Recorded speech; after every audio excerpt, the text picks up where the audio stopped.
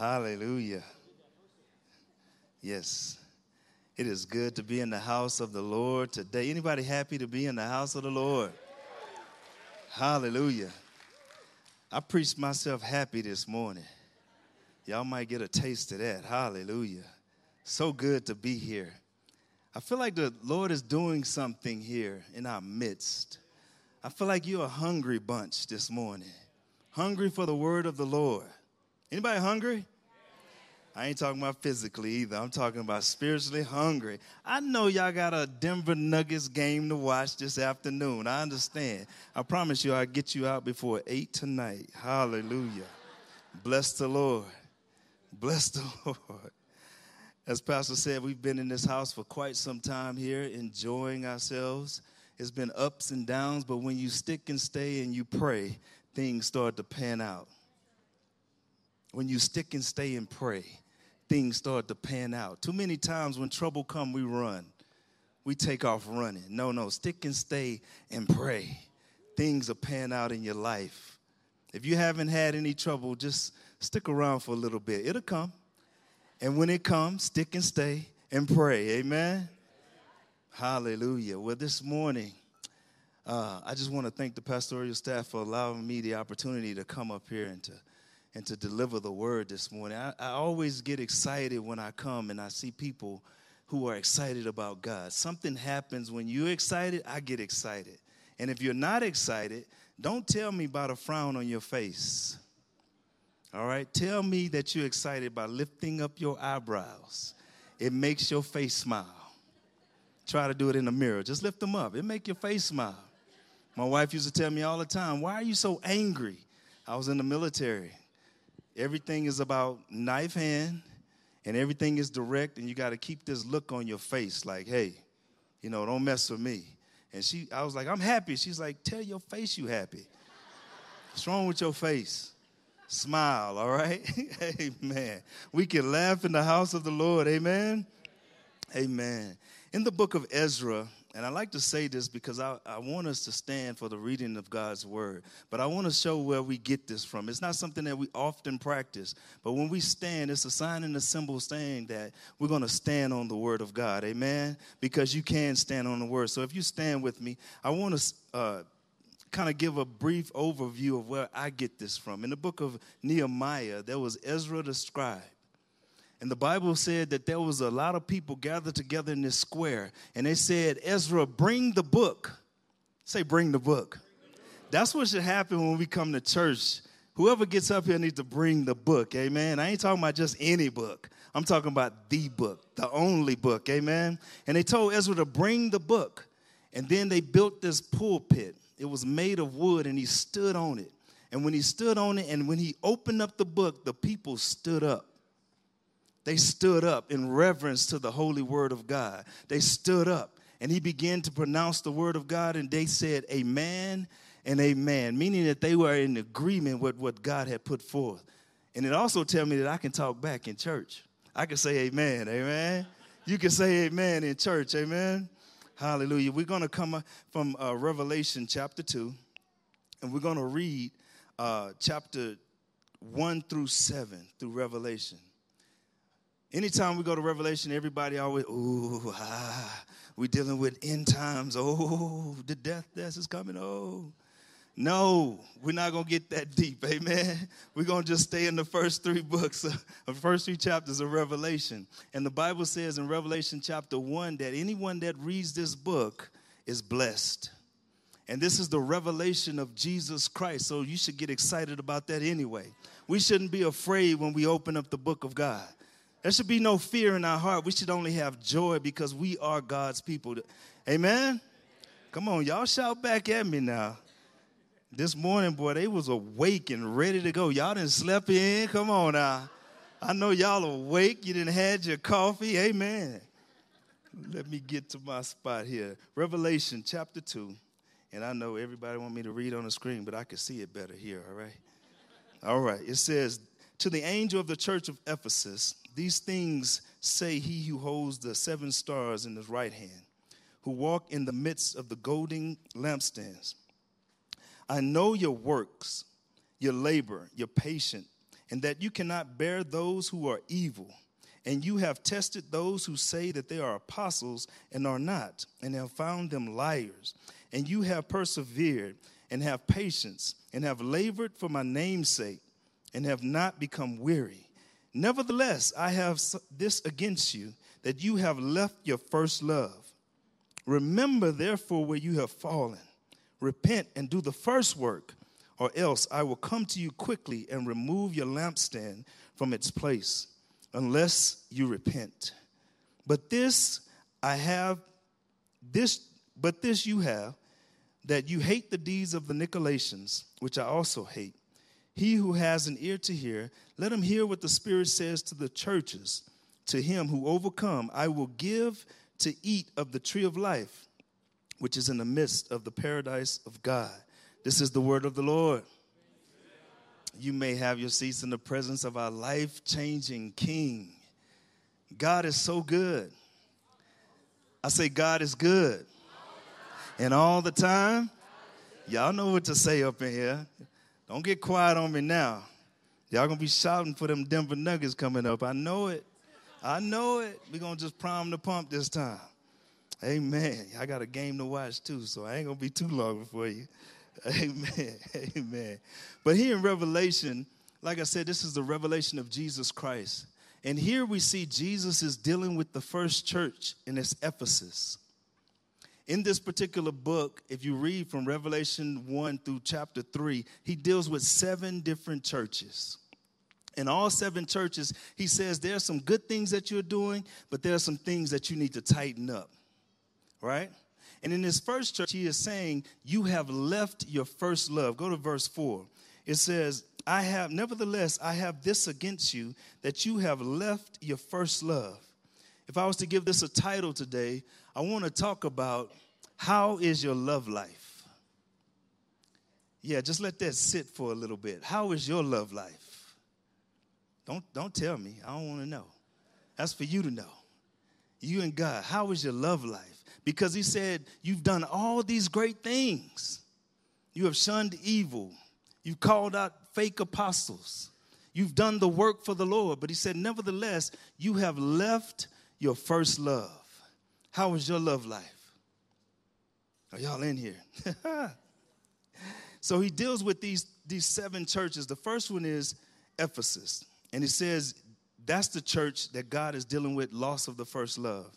Then he deals with and describes in Smyrna that they are the church that's being persecuted. How do you handle things in a time of persecution? The next church he deals with is Pergamos. And he deals with the compromising church. They have let some things creep into the church, and he's dealing with them. He tells what's good first, and then he deals with what needs to be tightened up. All right? The next church, like I said, I am not going to pronounce that name. Bless the Lord, go read it. God deals with the corrupt church. They have the spirit of Jezebel just running roughshod in this church. He deals with Sardis. And that's the dead church. Their name means alive and flourishing, but they have some dead things. And God is saying, hey, you need to deal with these dead things. And then the next church is Philadelphia, which is brotherly love. He deals with that, and he calls them the faithful church. And the last one he deals with is Laodicea, and that's the lukewarm church. That's the church that fire just kind of fizzled out, and they just lukewarm, not hot or cold. And he said he'll spew them out of his mouth. What I see here is something called, and I was in the military for 23 years. I see God is doing something here. He's going through these 7 churches, and I like to call it health and welfare conduction. He's having a health and welfare. Anybody been in the military before?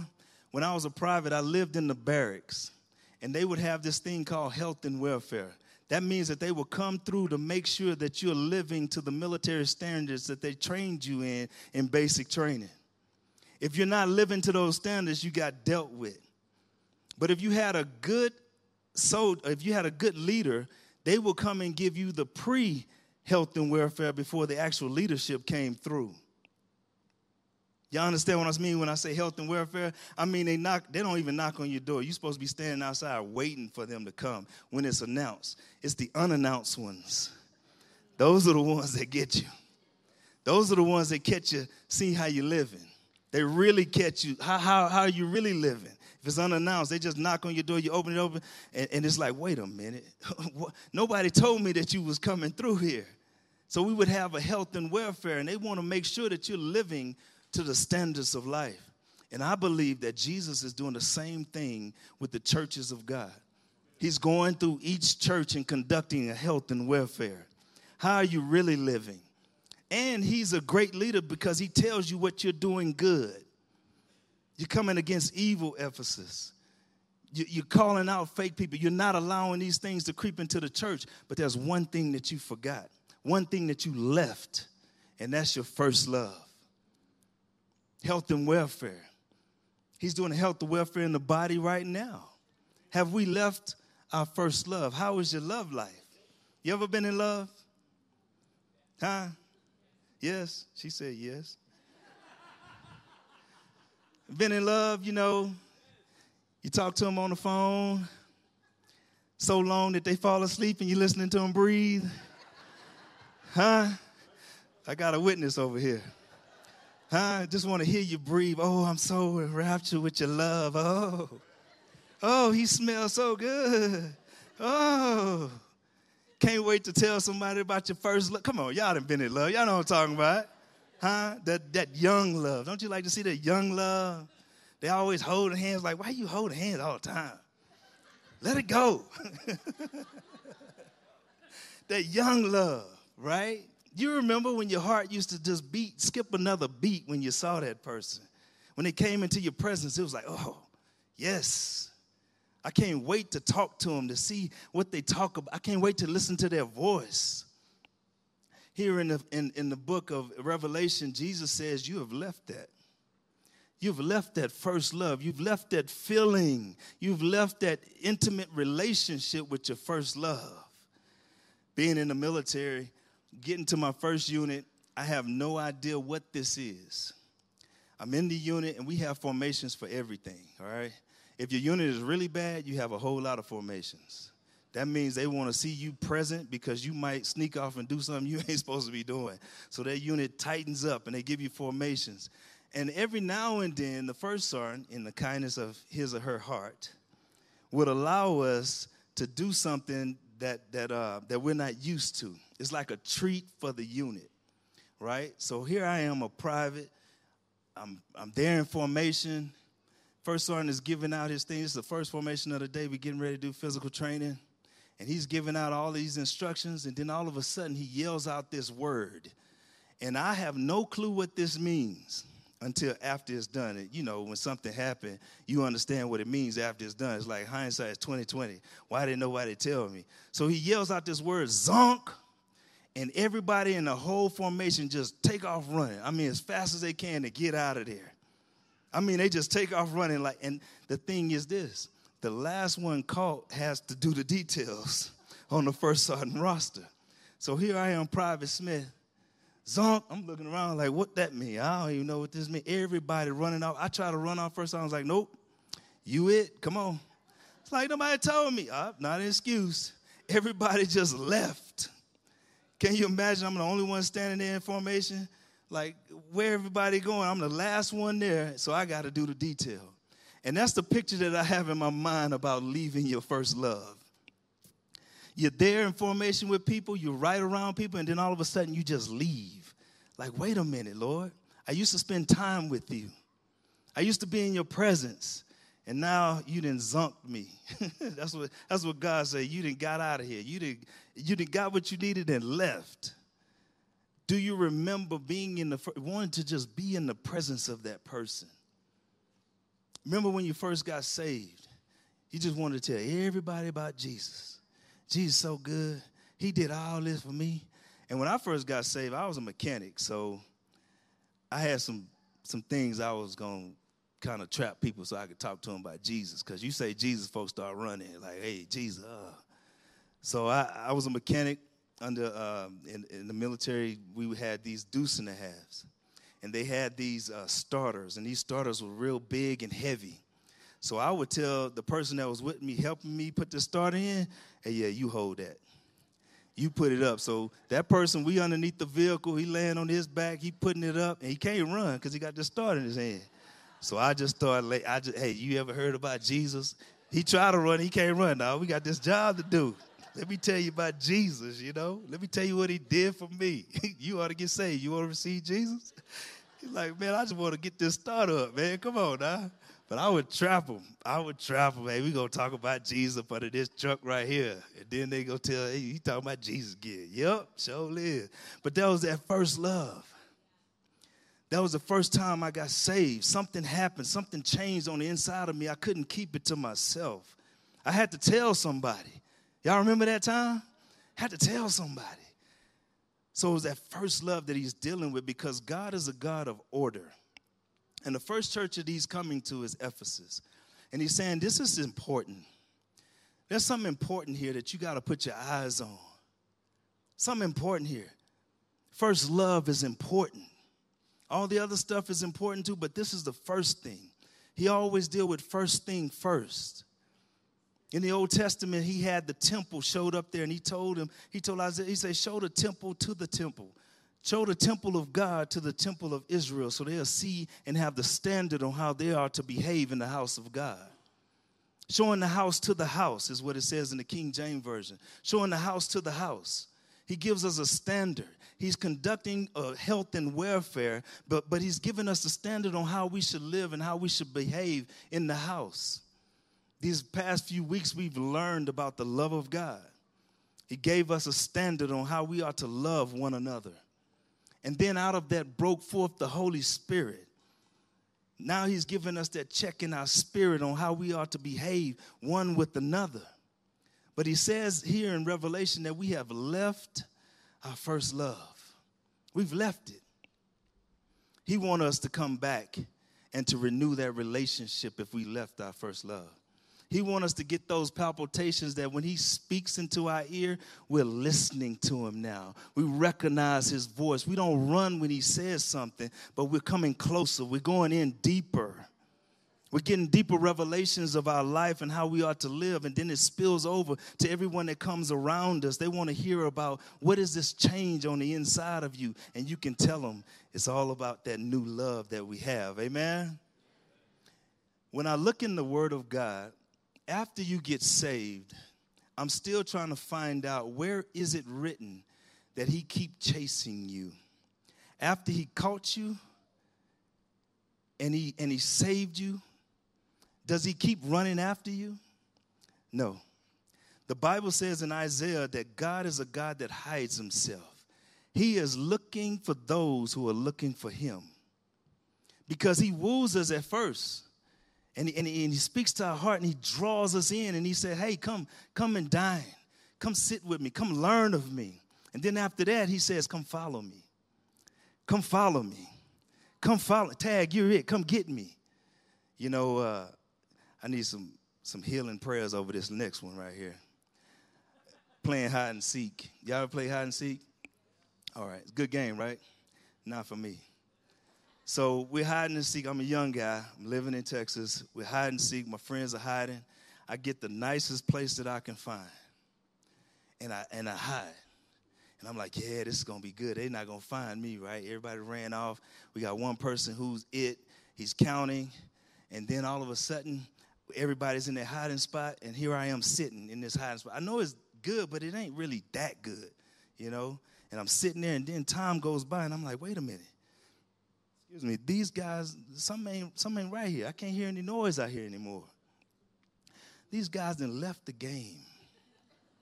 Left me hiding in my place, and I'm stuck here, and nobody's come. They done went home to go eat and left the game. So I need some prayers about that, you know. Don't play hide and I don't want no surprises. Don't play hide and seek with me, because I don't know if you're going to lead the game or not, you know. But what's my point here? God is a God that hides himself. Isaiah 45 says that he's a God that hides himself. What happens if he's hiding and we leave the game of seeking him? Seeking his presence, going after him, thirsting after him. What happens? He got things in his mind and in his heart about you, and you leave the game of hide and seek. What would that feel like? You're sitting there alone, waiting. Just know somebody's going to come find you. I'm not that hard. All you got to do is get on your face and seek me. But what happens when we leave the game of hide and seek? You don't believe that God is a God that hides himself? Here's some scripture. You writing. Isaiah, I already told you. Isaiah 55:6, it says, seek the Lord while he may be found. Call upon him while he is near. Proverbs 8:17 says, I love those who love me, and those who seek me diligently or early shall find me. Hallelujah. Jeremiah 29:11, for I know the thoughts that I think towards you, saith the Lord, thoughts of peace and not evil, to give you a future and a hope. Then you will seek me and find me. And when you search for me with all your heart, God is a God that hides himself. And he's looking for those that are looking for him. How much is it to go after the Lord? And then when you find him, he gives you a little bit more piece of him. He gives you a little bit more knowledge of who he is. He tells you how to fix that situation that you're in because you're going after him with all of your heart. You won't leave the game of hide and seek. Glory to God. Keep following and chasing after the Lord. Amen.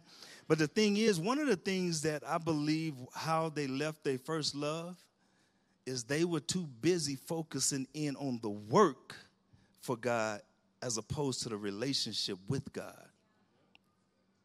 Their eyes were on the work of God. We're doing this for the Lord. We're doing that for the Lord. But where's your relationship? See, the enemy is crafty.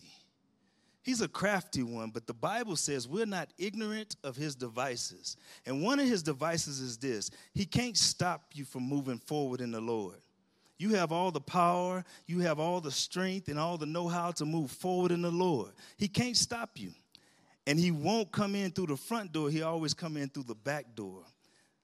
They so busy with the work, now they're focused in on the work. Now the work has replaced their relationship. So what happens is the enemy gets behind you and push you. I need to do this. I need to do that. I need to do this. Next thing you know, you're pushed out of place. You're supposed to be here, but you're pushed out of place. Too busy focusing in on the work and not the relationship. We're not ignorant of his devices. How many times we're focused in on our families, which is a good focus, but without the relationship, maybe we can't fix what needs to be fixed. Maybe we can't speak life into our family like we need to because we haven't heard from him. My daughter said, hey, I was telling her in the car, I said, hey, I always put God first. She said, what about family? I said, whoa, family sometimes. I don't know about your family, but some family members, they some work. Family is family. People are people. I don't care who family they in. You always got one or two or three. I think I got about 10, but, they some work. And if I put them first, I'm going to be working to keep my mind right. You got to put God first because when they do something and you have the love of God in your heart, you know how to speak life into them and have the keys that open up the heart so that you can speak directly to what's going on to cause a change in your own family. Amen. Come on. Glory to God. The life of God. See, it was Martha in Luke chapter 10. So Jesus comes into a certain city. I love when he used the word certain because it's a specific place. And he comes to a certain woman's house named Martha. And she invites him in to come and dine with her. And she's excited. And like many of us, we always working. We're doing this, we're doing that, we're cooking this, we're cleaning this, we're doing all these different things. And she got so enraptured of her working that she missed that the Lord was in the place. So much so that her attitude changed. Jesus, tell my sister to come help me. Don't you care? And he said, Martha, Martha. If Jesus say something to you twice, you better listen. Put your Martha, Martha. I like to say Tamara, Tamara. That's my wife, by the way. Tamara, Tamara. You can't even enjoy the presence of the Lord because you're busy working. Too much, overly done. And she was so frustrated. She's like, make her help me. And Jesus said, hey, she has chosen this one thing. And what is that one thing? To sit at the feet of Jesus. To seek him while he's here because he don't always come to your house, Martha. Maybe this is the only time that he's going to come through, and you need to drink in his presence. You need to listen to his voice, listen to his word, because it's going to change your life. But we're so distracted with working. We're so distracted with serving the Lord and not actually having a relationship with him. How do we do it? How do we do? Boy, it got quiet in here. Bless the Lord. Amen. Angels listening around here. Amen. Whew, y'all heard it get quiet. Maybe not only are we busy with the work, but maybe we have some church hurt. Maybe we've been hurt. Maybe we have some expectations that didn't come to fruition when we prayed about it. Now we're angry with God. Maybe that it hinders our relationship with the Father. Maybe there's some expectations that we expected God to do. Surely, like Naaman in the Bible, he was full of leprosy, right? And the prophet sent out his servant to tell Naaman to do something. Go dip 7 times in the Jordan. He was like, surely your prophet was going to come out here and wave his hand and do a couple of magic tricks or something, you know. And he was like, no. If he said do this, then do this. Expectations. He could have missed out on his healing due to those expectations, right? But what I'm saying is, if we get into the face of God and we renew our relationship where we're so sensitive that when he speaks, we hear him. We're so sensitive. I remember, and I told my son I was going to talk about him. He gone now. He was in the first service. I didn't talk about him in the first service. I said, I got to do it when you leave. But he was 3 or 4 or 5 years old, and they had this treadmill in this area. And in the treadmill, it was in a place for adults, not children. And he got on the treadmill. I said, Jordan, that's his name, get off the treadmill. Yes, Dad. He come poke his head in. Next thing you know, I hear the treadmill going again. Jordan, get off the treadmill. Yes, Dad. Every time it's always yes, Dad, but he didn't listen. He just kept doing it. Y'all know how children are. And then all of a sudden we hear this commotion. Bang, bang, bang, bang. He then fell off the treadmill. I mean, he fell, and he busted his head wide open. I mean, blood everywhere. I'm scared. My first child, you know, you got to put bubble wrap around the first child. After that, you know, you lessen the bubble wrap. The more you have, the less bubble wrap they have around them. They just fall, hey, get up, you know. But this was the first child. And he fell, and I mean, blood everywhere. And then they go get a white towel. If there's blood, don't get a white towel.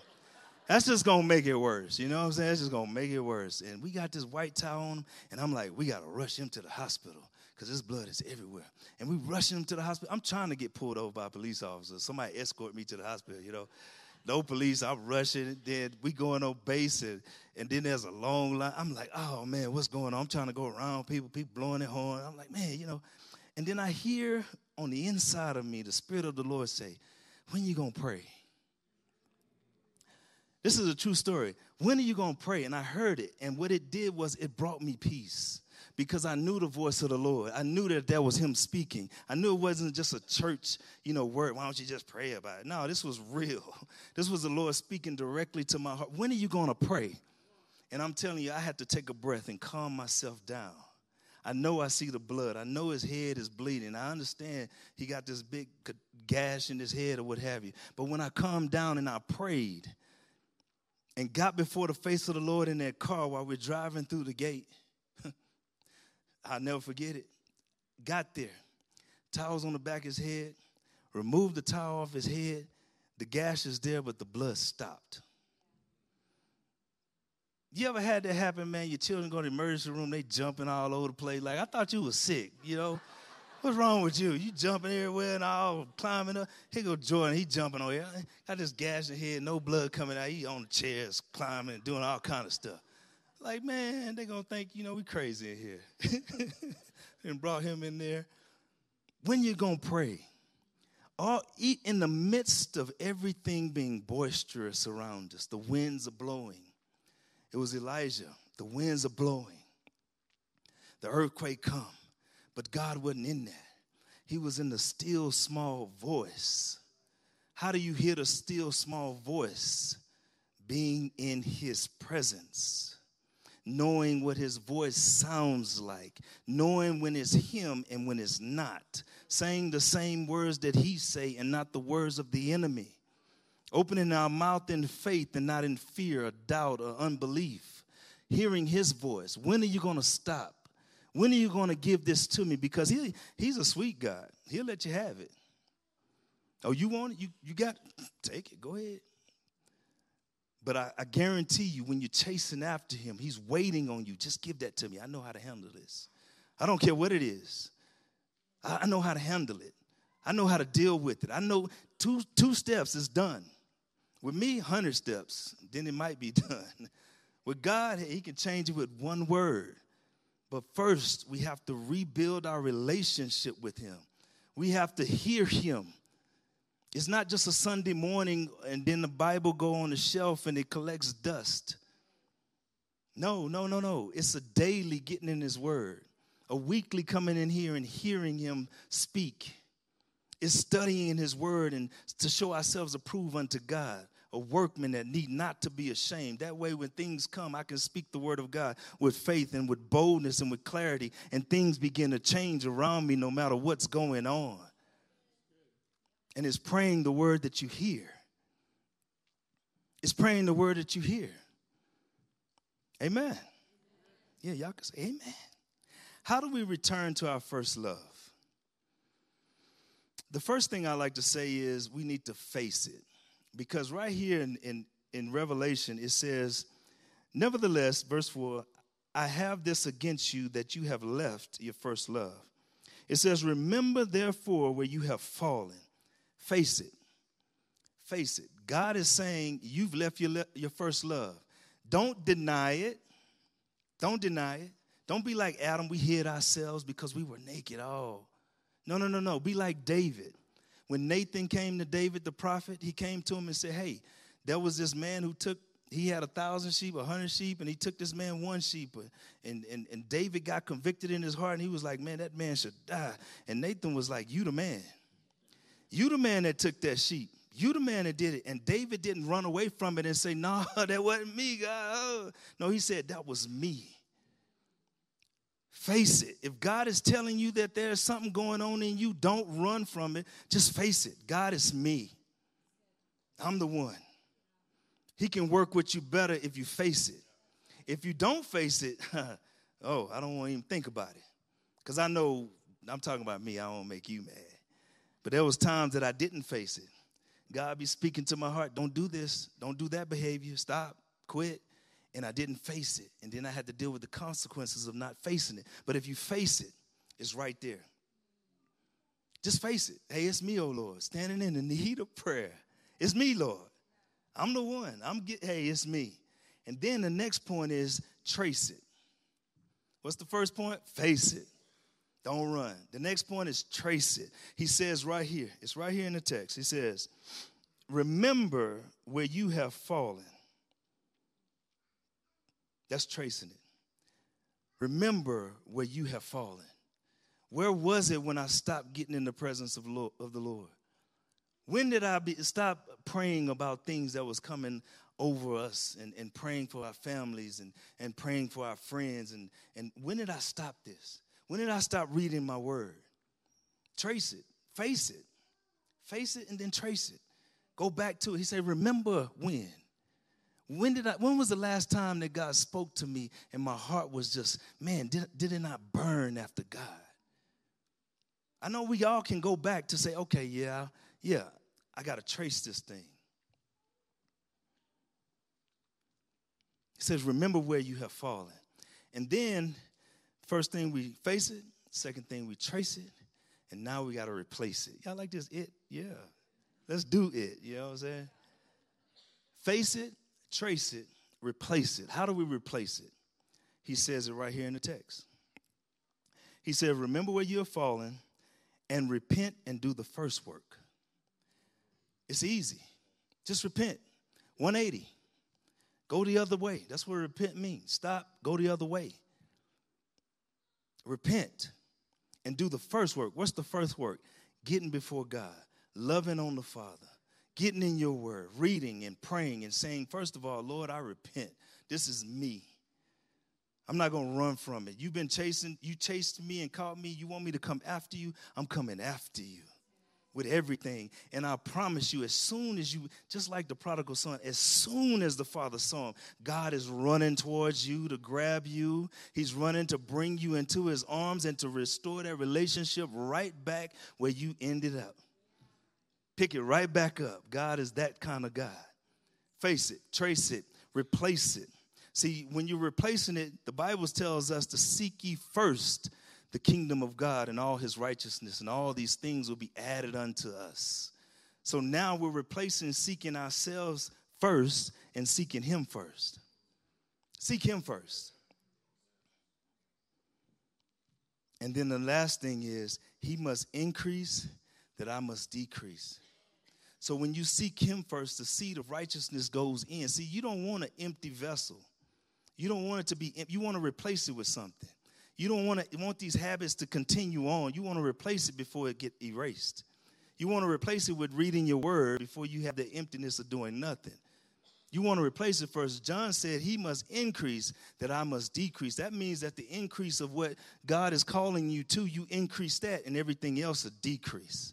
So you face it, you trace it, you replace it, and you erase it by filling it with the love of God, filling it with reading his word, fill it with studying, fill it with praying. Amen?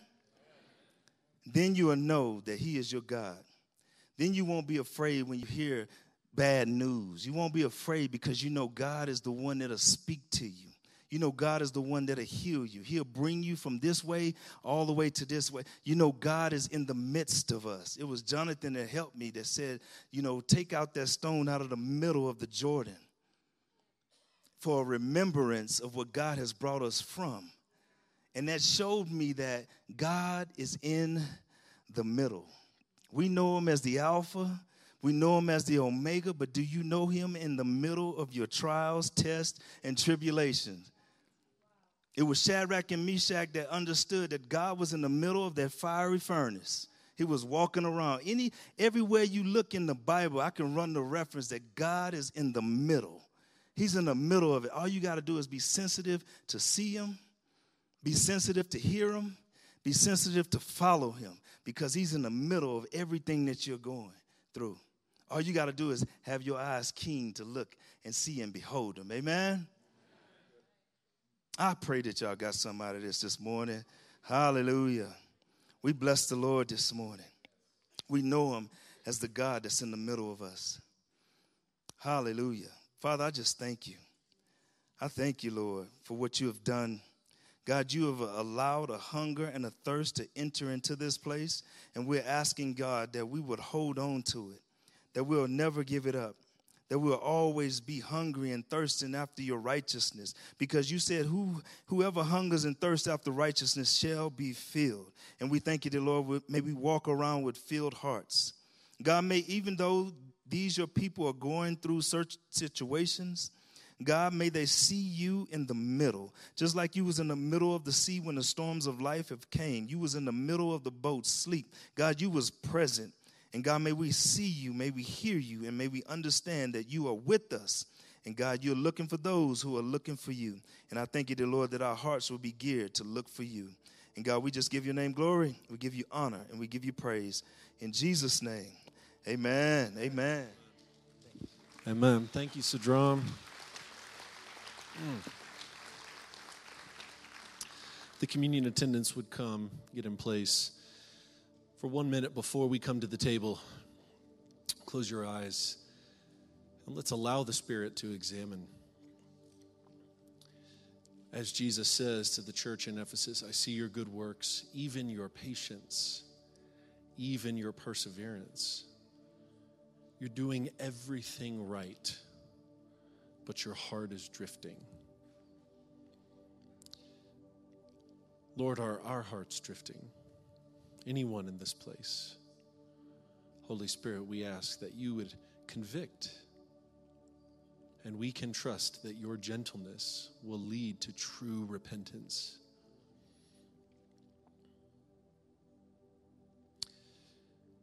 We have made it a tradition, as has most of the church for church history, to come to the table weekly Not because it's just good to remember what Jesus has done, but because we encounter Jesus in this space. And no matter what we come in with, as Pastor Jade mentioned right before child dedications, all varieties of circumstances and internal struggles, we bring it all into this space. But here's what you can know. At New Life Midtown, you will hear the word, and we will respond by coming to the table to encounter Jesus Christ. And of course, we choose whether we come with an open heart or a closed heart. And I want to encourage you this morning to come to this table with an open heart and say, Jesus, I have not pursued you this week. I have left things undone that should have been done, and I have done things that were wrong. But I come to this table to meet with you. Holy Spirit, would you rest on these elements and make them more than just the bread and juice that they are, but make them the body and blood of Jesus. That when we partake, we are receiving nourishment, that we are coming by the power of the Spirit face to face with Jesus Christ. Church, would you stand?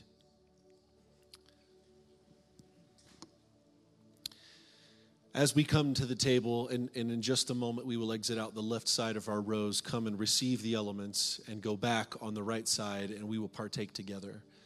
But as you're waiting in your space and waiting in line, I just want to encourage you to wait with the posture and even maybe under your breath saying, Lord Jesus, make me hungry again.